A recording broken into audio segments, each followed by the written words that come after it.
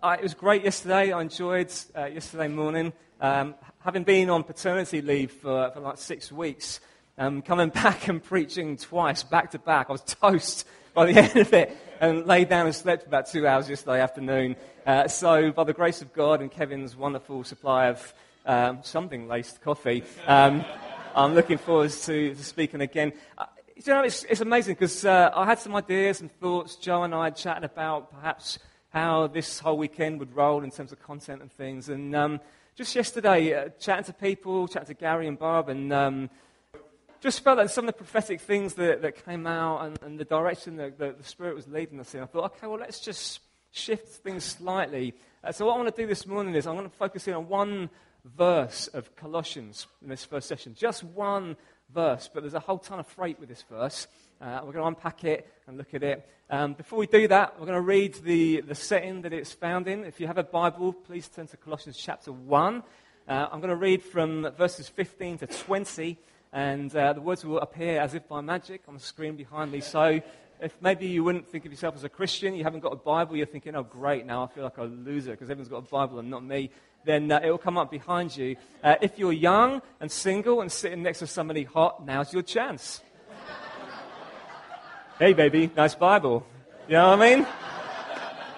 It started reading the Bible over somebody's shoulder. You never know, stranger things have happened. So, we all there? Everyone there? We got it up behind us? Wonderful. Now come on, concentrate please. This is... He says, yeah, I know. That's right. Why are you moving? Oh, you tried that one before, I see. Crash and burn. So, Colossians 1, we're going to read verses 15 to 20, all right? This is the ESV version. By the way, I like the ESV version. I don't know what you use here. ESV's cool. In like kind of scope of Bible translations, you've got like the super literal translations like King James and NASB that are word for word, literally, but are a little bit clunky to read out. Then you've got Good News, NIV, in the sort of dynamic equivalent is what it's called. It kind of takes a Greek word and makes a phrase out of it. Then you've got the Message on the Street Bible over here. And then the ESV, not kind of nailing my colours to the mass, ESV is kind of cool because you get the readability, but you also get the great translation. It's very accurate with the Greek, so I highly recommend it. And I am not on commission at all from Crossway or any other major publisher. Let's read it, shall we? He is the image of the invisible God, the firstborn of all creation. For by him all things were created, in heaven and on earth, visible and invisible, whether thrones or dominions or rulers or authorities. All things were created through him and for him. And he is before all things, and in him all things hold together. And he is the head of the body, the church.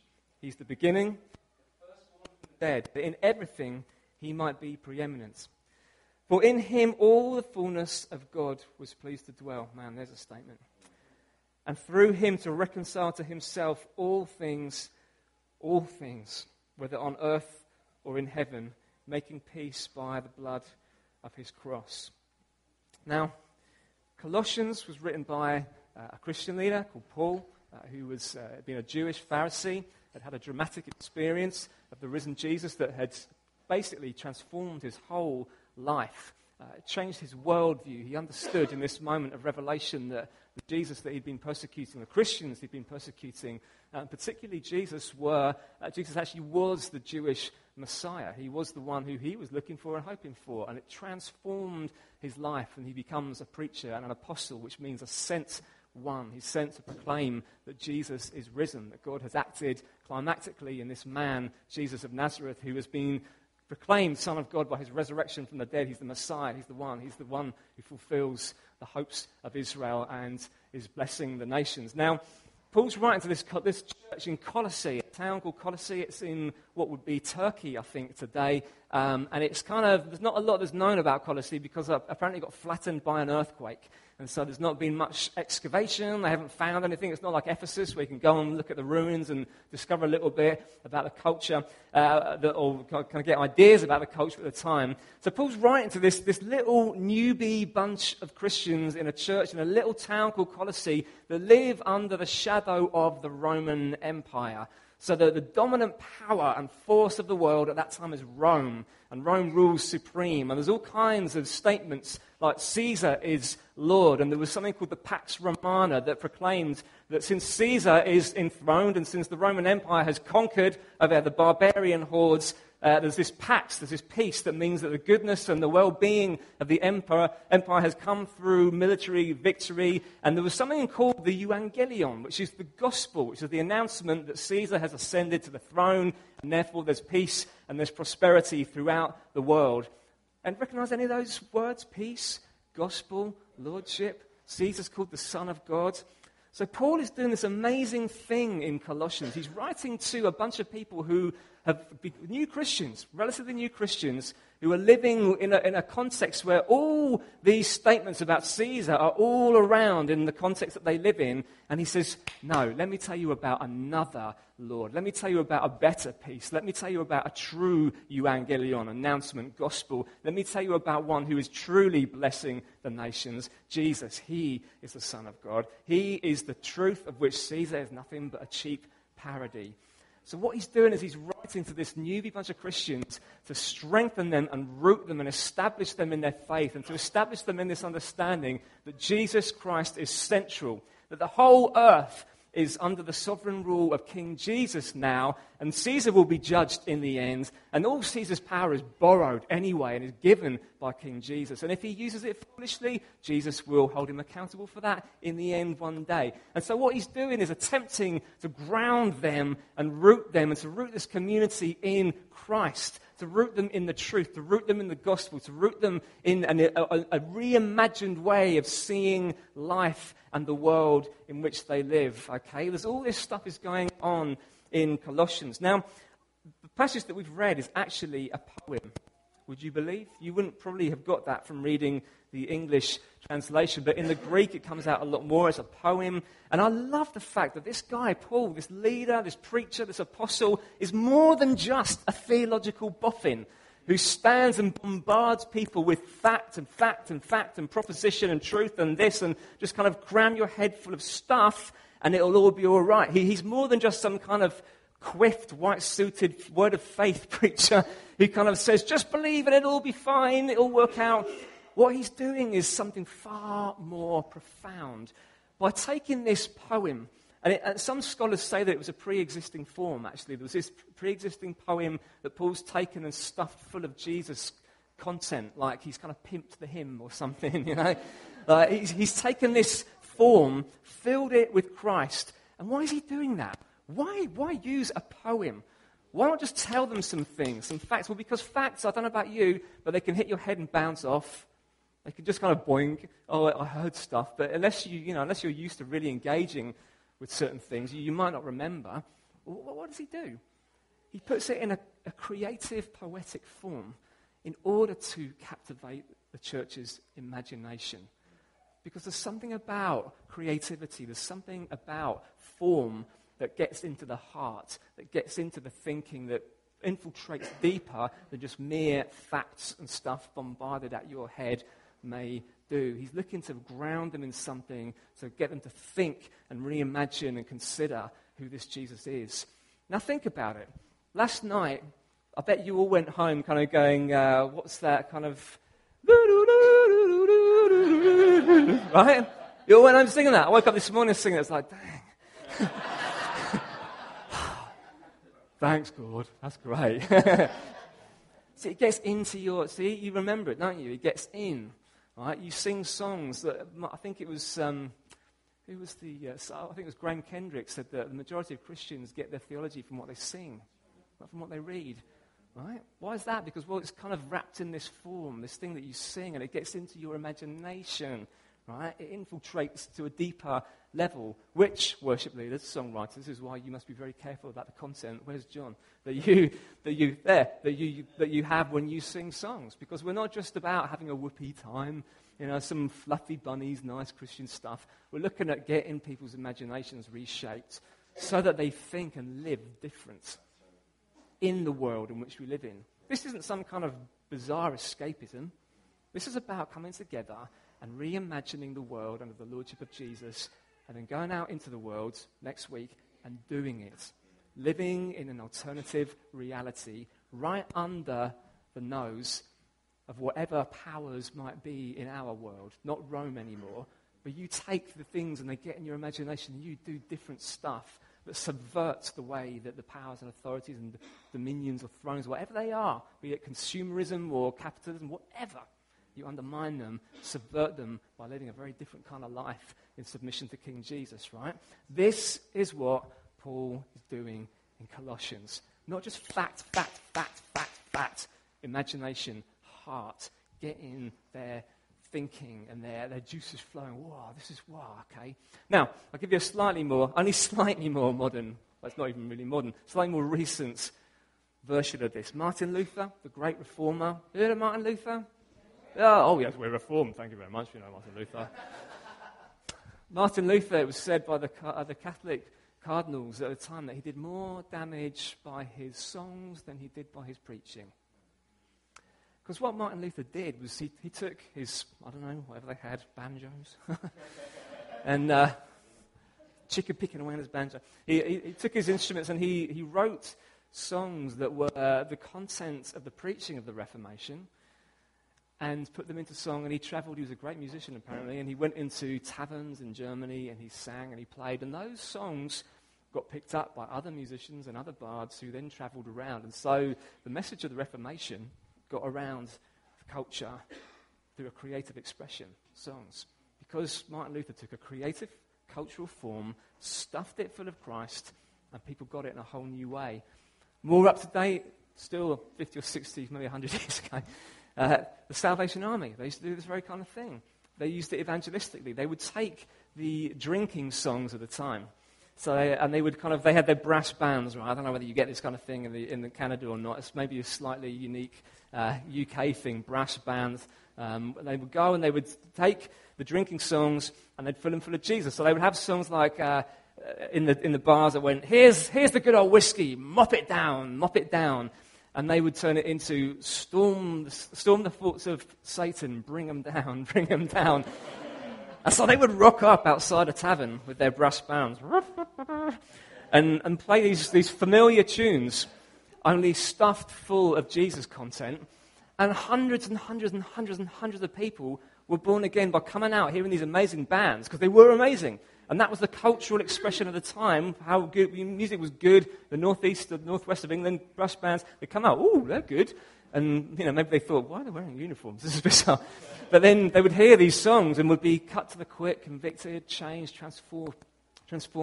There's this amazing thing, taking a cultural form, filling it full of Christ, and bringing something of God's presence and kingdom into the world. This is kind of what Paul's doing. That's what I suggest he's doing. And so imagination is really, really important for a Christian. Imagination, when you're living in a world that is, you're surrounded by all kinds of symbols and words and announcements and statements and false gospels and proclamations that seem to suggest that it is not actually Jesus who is enthroned and living as the Lord of this world. You need something to fill your imagination and your heart to the degree that it empowers and informs a new way of living that is subversive to that reality. But you don't do it away from the world. You do it in the very sight of the world, in order that the world goes, oh, and sits up and takes notice. What is this? Oh, this is a bit different. This is like how we think, but it's coming at us from a different angle. What are you talking about here? You see what I mean? It opens up things. It opens up people's hearts and lives in whole new ways. Now, I've gone a little bit off piste, so I have to come back. Back to Colossae, 1st century, about 62 AD probably, surrounded by images of Roman power and authority, surrounded by things that proclaim Caesar is Lord. What do you do? What do you do as a new believer in Jesus, as probably a bit of a fearful believer in Jesus? What do you do when you have this faith suddenly that proclaims another Lord, not Caesar? How do you live faithfully to that Lord when all around you it looks as though it is Caesar 1, Jesus 0? How do you live? What do you do? I wonder how you live as a Christian in Fredericton in 2012 when everything around you seems to suggest that it is consumerism 1, Jesus 0. Promiscuity 1, Jesus 0. Oppression and injustice 1, Jesus 0. Greed 1, Jesus 0. Divorce 1, Jesus 0. Unemployment 1, Jesus 0. Economic crisis 1, Jesus 0. Loneliness 1, Jesus 0. What do you do? How do you handle that? How do you walk it out? How do you work it through? Well, Paul knows, and this is what we want to get to today, that understanding in a deep way that grips your imagination and causes you to think and to live differently is key. And it's very, very important. We don't do triumphalism. Hey, it's all okay, it's fine, da-da-da-da-da-da-da. Pretend that nothing is wrong, everything's cool. We come into our church meeting, we sing loud, brash, proclamative songs about Jesus, and we pretend that everything's okay.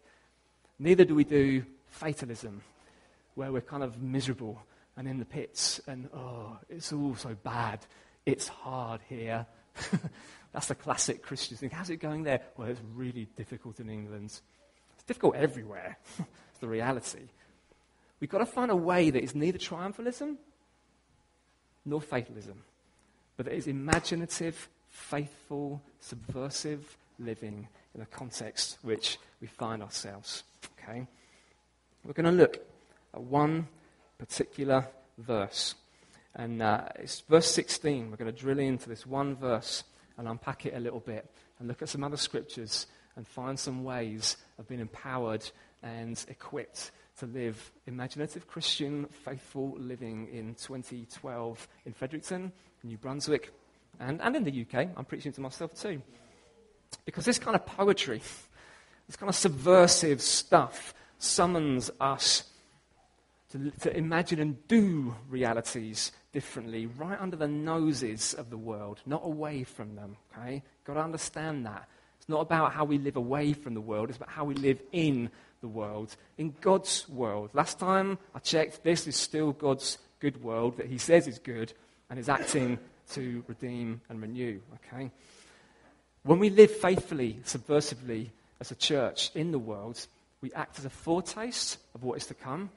We live as a glimpse of how things are going to be, of how things should be, and actually how things ultimately are now. And actually, as the church lives faithfully and imaginatively like that, it acts in kind of judgment in a way. It judges the authorities and powers and dominions that are in rebellion against King Jesus right now. And so it's important that what we do and how we live is in view of the world in which we live. Okay, right. We're going to look at the centrality of Jesus. So verse 16, I think, here it is. Great, thanks, John. By him all things were created in heaven and on earth, visible and invisible, whether thrones or dominions or rulers or authorities. All things were created through him and for him. You know, this says that Jesus is central to everything. And I want to just mention something that sounds good, but actually maybe is not so good. It's very popular to say it's really important that you have Jesus first in your life. Make sure Jesus is first. It's God first in everything. We've got to make sure it's God first. And that sounds great. But if it's God first and you need a photo finish to separate first God and second pornography, then God first don't quite sound so good anymore, does it? When you need an independent adjudicator to decide whether first place is Jesus or second place is adultery, not so good anymore, right? Or first place is Jesus, second place and third place might be greed and materialism. Hang on a minute. So Jesus is first, but right on his heels are all these other kinds of things. And so we can talk about Jesus first, we could say we're living Jesus first, but actually what we're really saying is it's Jesus first as a kind of smoke screen to help us to carry on living in a kind of way that we want to live maybe. When you have Jesus central, when he is the center of everything, it means that all that you do flows out of that center, and you won't have to have a photo finish between Jesus and porn or whatever else it might be, Because all that you do comes out of this center. Now, okay, am I saying that we're going for sinless perfection? No. But what I'm saying is it's easy to say Jesus is first and to have a bunch of things coming up behind. When you put Jesus at the center of your life, everything else that you do flows out of that. And so it changes the way that you think and you act and you live, all right? So Paul's about the church getting Jesus central. And so he says these three things. There's three things he says about Jesus and creation. And this is huge. Now, I'm not going to bore you to tears with the minutiae of the Greek, which wouldn't be very good for any of us, would it? But there's this phrase tapanta in the Greek. It means all, it's translated all things, actually means the totality. Everything, the totality, tapanta. And Paul uses it in three connections. I think we have it up here, actually. In him, through him, and to him, right? He says, in him, all things were created. I don't know, actually, some of the Bible translations, they don't quite pick this up. In him, all things were created. So this is past tense. In him, tapanta, the totality, was created. What Paul is saying is that Jesus, the man Jesus, is now recognized as the one who in the beginning all things were created through. Jesus is the agent of the Father's creation. He's not the sole creator. He's the means through which the Father created all things. It was all made through him. Now, there's this interesting wisdom tradition in Judaism that if you read Proverbs, there's passages like in Proverbs 8 that talk about wisdom as being this kind of personified, a person who was there in the beginning with God. And Paul is saying Jesus is the wisdom of God. Jesus is the one through whom all things came into being. So Paul is saying before Rome existed, before your little Christian lives in Colossae existed, Jesus was the one in the beginning, who was the Father's agent in creation. Now please don't think that Jesus pre-existed eternally as a first century Jew. No. At a point in history, the second person of the Trinity took on flesh and became identified with Jesus the Messiah. Right? That's New Testament teaching. He wasn't a man in eternity past. He was the second person of the Godhead. He took on flesh. He became Jesus the Messiah. And this one that we worship, Jesus the Messiah, Jesus of Nazareth, Jesus the man, is now to be identified as the second person of the Godhead through whom all things were created. Boom. That's a king. That's a man to worship and to adore and to live for and to have central, right? Centrality of Jesus. All things were created through him in the beginning. Now, present tense. Tapanta, the totality, was created through him.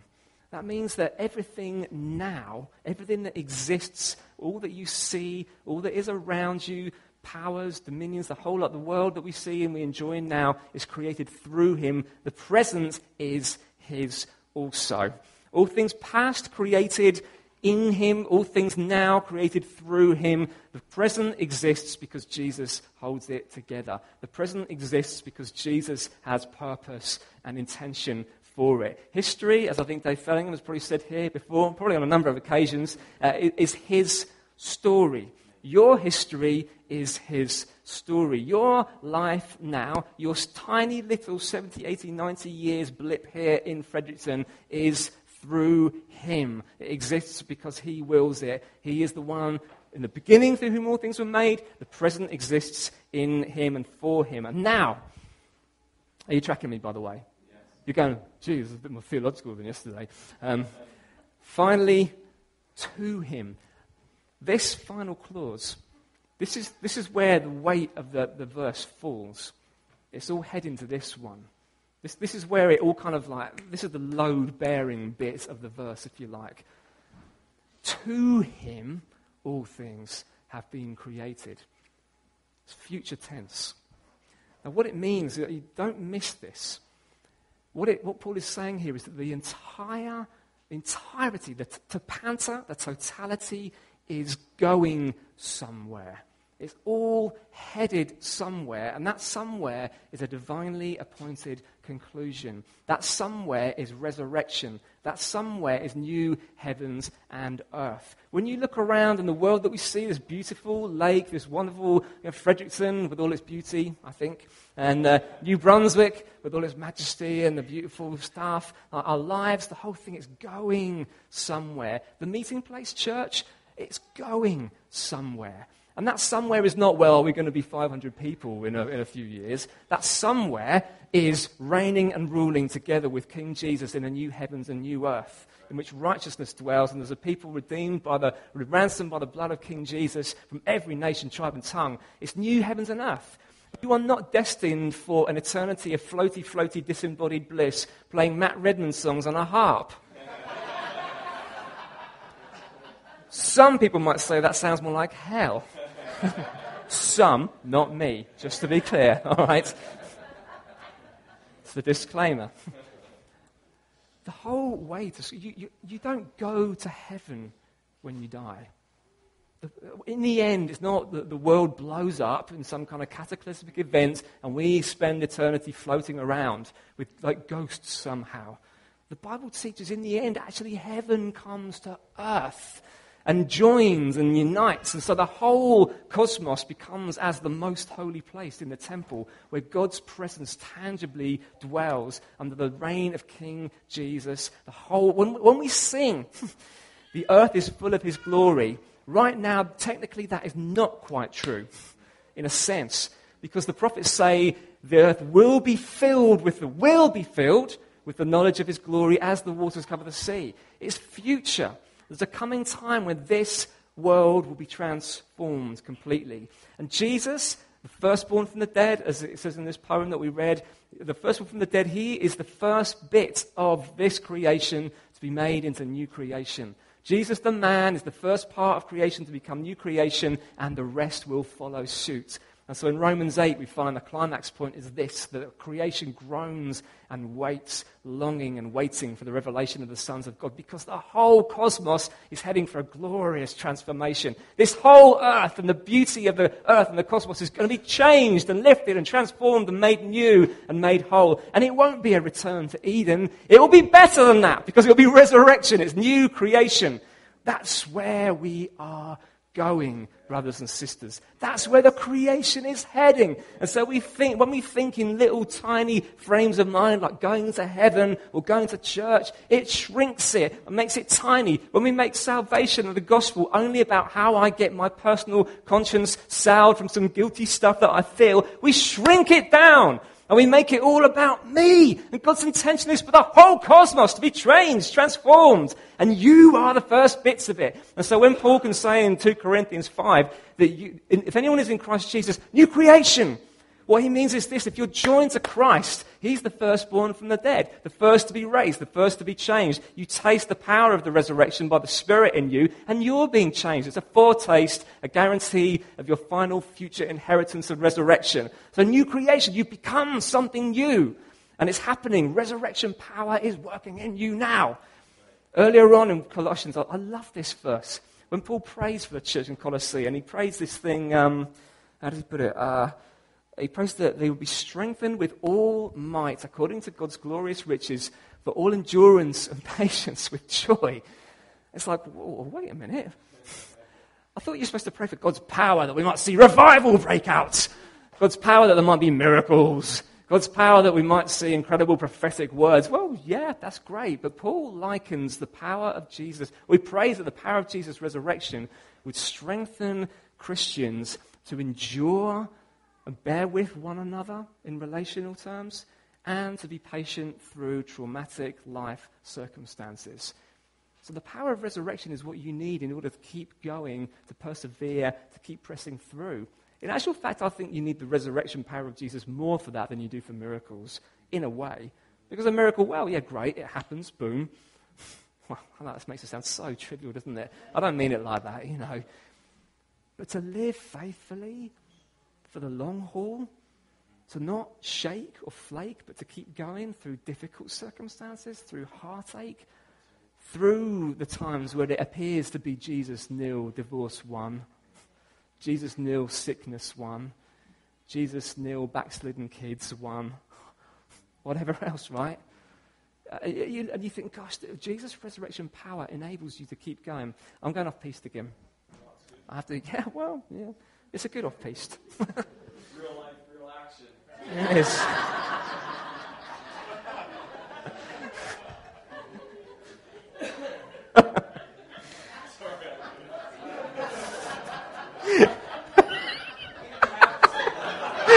Yeah, that's right. You didn't have to say it. No.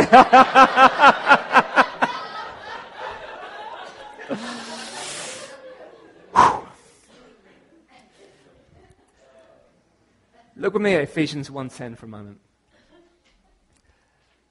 The mystery of his will, Paul says, according to his purpose, which he set forth in Christ as a plan for the fullness of time. So when the fullness of time comes, he's not talking about the end of a space-time universe.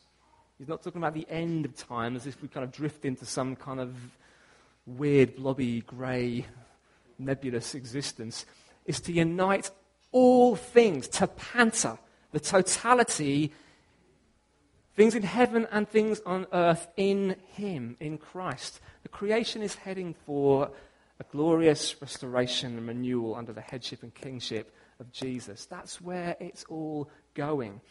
Now listen, the issue, just as an aside, this is another off-piste, but it makes sense, I think. The point of living a holy life, the point of putting sin to death in your life, that the point of looking to live obediently to Jesus is not simply that all that God wants is morality. It's not about just that. It is, that's not all that counts. Because God's not looking for just a bunch of people who keep their noses clean. He's not looking for a bunch of people who somehow are a bit more... frankly, there are more moral people that I know who are not Christians. Right? Now, that's sad in a sense. Talking to a good friend of mine in Belfast, church planter, he's like, there's some humanists who live just down the street, neighbours of mine, and they do more good work for the immediate community than we do. And that's hard. I'm like, yeah, that is. That's the reality. But what God is looking for is a people who are living for new creation. And so later on in Colossians, actually, Paul talks about carrying on steadfast and immovable, not shifting from the hope of heaven which you heard. And the point is this: if you're going towards new creation, why would you continue to turn back towards old again? It's like dragging a corpse with you. When you're kind of carrying sin around in your life, you're headed for new creation. You are headed for resurrection. And the Spirit is the guarantee of that. So why do you want to drag around a corpse of sin and junk and dead stuff with you when you're alive? Cut it away. Put it away, as we saw in the very first session. Because you're heading towards resurrection. You're heading for glory. You're headed for new creation. That's where you're going. So when you go back this way, you're basically saying, well, Jesus isn't really raised from the dead. Because, well, actually, I'm just going to carry on like that, as though I wasn't raised with Jesus. The reality is you are. Jesus is raised. I heard Joe yesterday, just about heard him over Zachary's crying, reading from Romans 6. You were raised with him in order that you also may walk in newness of life. And it's not just morality for morality's sake. You live as new creation under the noses of the current world and its rulers and authorities and the patterns and the things that control and seem to control, in order to rebuke and say, look, no, God's intent for this creation is bigger, better, brighter, more HD, Technicolor, wonderful, glorious, 3D, whatever you want to call it. It's not your analog black and white fuzzy signal. This is what it's really like. And so the church is called to be a new humanity. Because Jesus is raised, the firstborn from the dead, he's the head of the church. The church is joined to this one who is raised from the dead. So not only is Jesus the one who is supreme and central and sovereign over this creation, he's also, by resurrection, supreme and central over all that is to come, future. And you belong to him. You're in him. And so you live in him as a foretaste, as a foreshadowing of a demonstration to the world of what God is going to do in the fullness of time. Boom. That's how you live. And so it becomes much more than your personal morality, much more than your personal conscience. It's about being a new people who live in submission to the authority of King Jesus. Think about this verse, Hebrews 1:3. He is the radiance of the glory of God and the exact imprint of his nature, and he upholds the universe by the word of his power. Again, don't think of that verse about upholding the universe as Jesus is not like some kind of cosmic Mr. World, like a cosmic Arnie. Jesus the barbarian, upholding the universe. This is like on his shoulders like Atlas somehow. What it means is, what the writer to Hebrews means, and what the Greek phrase means, it has momentum. It means that the word of Jesus, the living, resurrected glory of Jesus, his word is what sustains creation and takes it to its appointed, fruitful climax and conclusion. That's what it means. And so you see all the way through the scriptures, the few that we've examined this morning, there's this sense of momentum, of creation going somewhere, and the church in Christ, the first fruits of new creation in Christ Jesus, that lives as a demonstration and a foretaste of what that is going to look like one day. And that's a powerful provocation to the world, to see a people who are living a new kind of life, a people who are living HD, Technicolor reality right here and now, even in the midst of the fuzzy, mixed up signals that we see around us. I haven't got it up there actually, but Philippians 1 verse 6. Paul says this, I am confident that he who began a good work in you will see it through to completion at the day of Christ Jesus. Now, consider the parallels in that with Genesis 1. Beginning, completion. God began a work. He completed the work. Paul is saying that new creation will come to fruition and that Jesus is taking the church there. This church doesn't stand or fall on the basis of whether the worship band is cool or not. The future of the meeting place doesn't depend on whether Joe Crummy does any more sequels to the Hidden Elder. Is it Hidden Elder? Undercover Elder. That's the one. Yeah, same difference. It's about Jesus' blazing hot intention to complete the work that he began in his resurrection from the dead and present a people to the Father, pure, spotless, blameless, in new heavens and new earth. Wow. You're going somewhere. If you're going to be presented before the King, pure, blameless, spotless, why waste any more time faffing around, getting dirty and messed up with sin and rebellion? Why?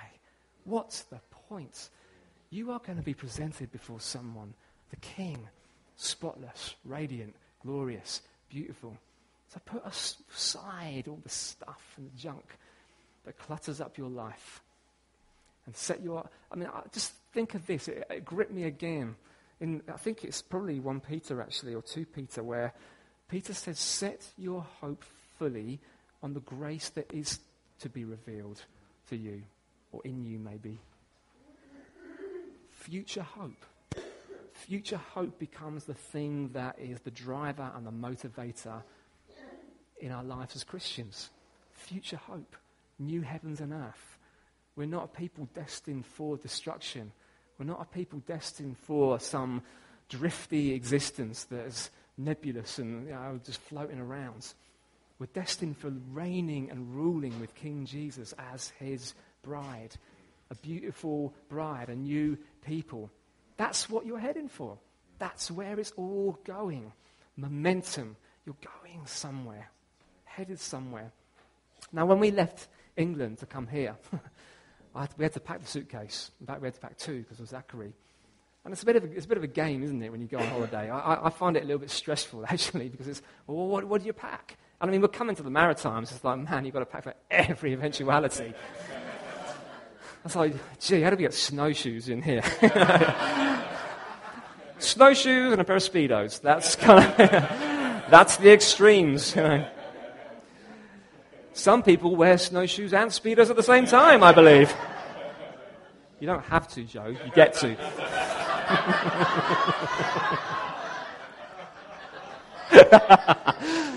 Yeah, that's right. Yeah, mental pictures.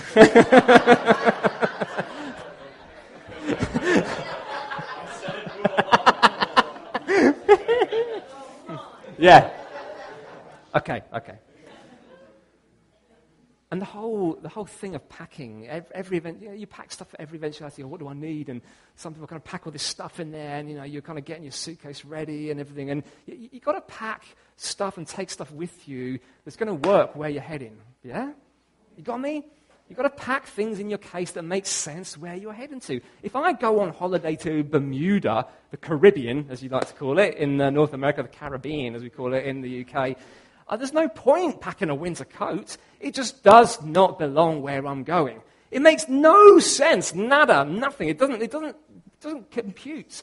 Likewise, if I come to Fredericton in February, there is little point in packing shorts or Speedos or whatever else. It doesn't make sense. It doesn't belong where you're going. And so the point is this: what are you jamming the suitcase of your life full of now? Does it belong where you're going? If you're going to resurrection and new heavens and earth and new creation, what you're packing and stuffing into your life, does it fit there? Does it make sense there? Is it incongruous with where you are going? Or do you need to root through your suitcase and chuck out a lot of stuff that doesn't actually fit where you're headed to? Because you can drag that case around with you all through your life, and it weighs you down and holds you back. And you need to understand that there are things that you are doing now that will bear fruit and continue on into new heavens and earth. It doesn't mean that this stuff that you do here doesn't count. In other words, what does Paul mean when he talks about stuff that survives the fire in 1 Corinthians chapter 3? However a man builds, and I think he's probably talking about local eldership actually, so Kevin, Gary, Joe, steady. How you build on the foundation of Jesus matters. If you build wood, hay, straw, the stuff that's going to burn.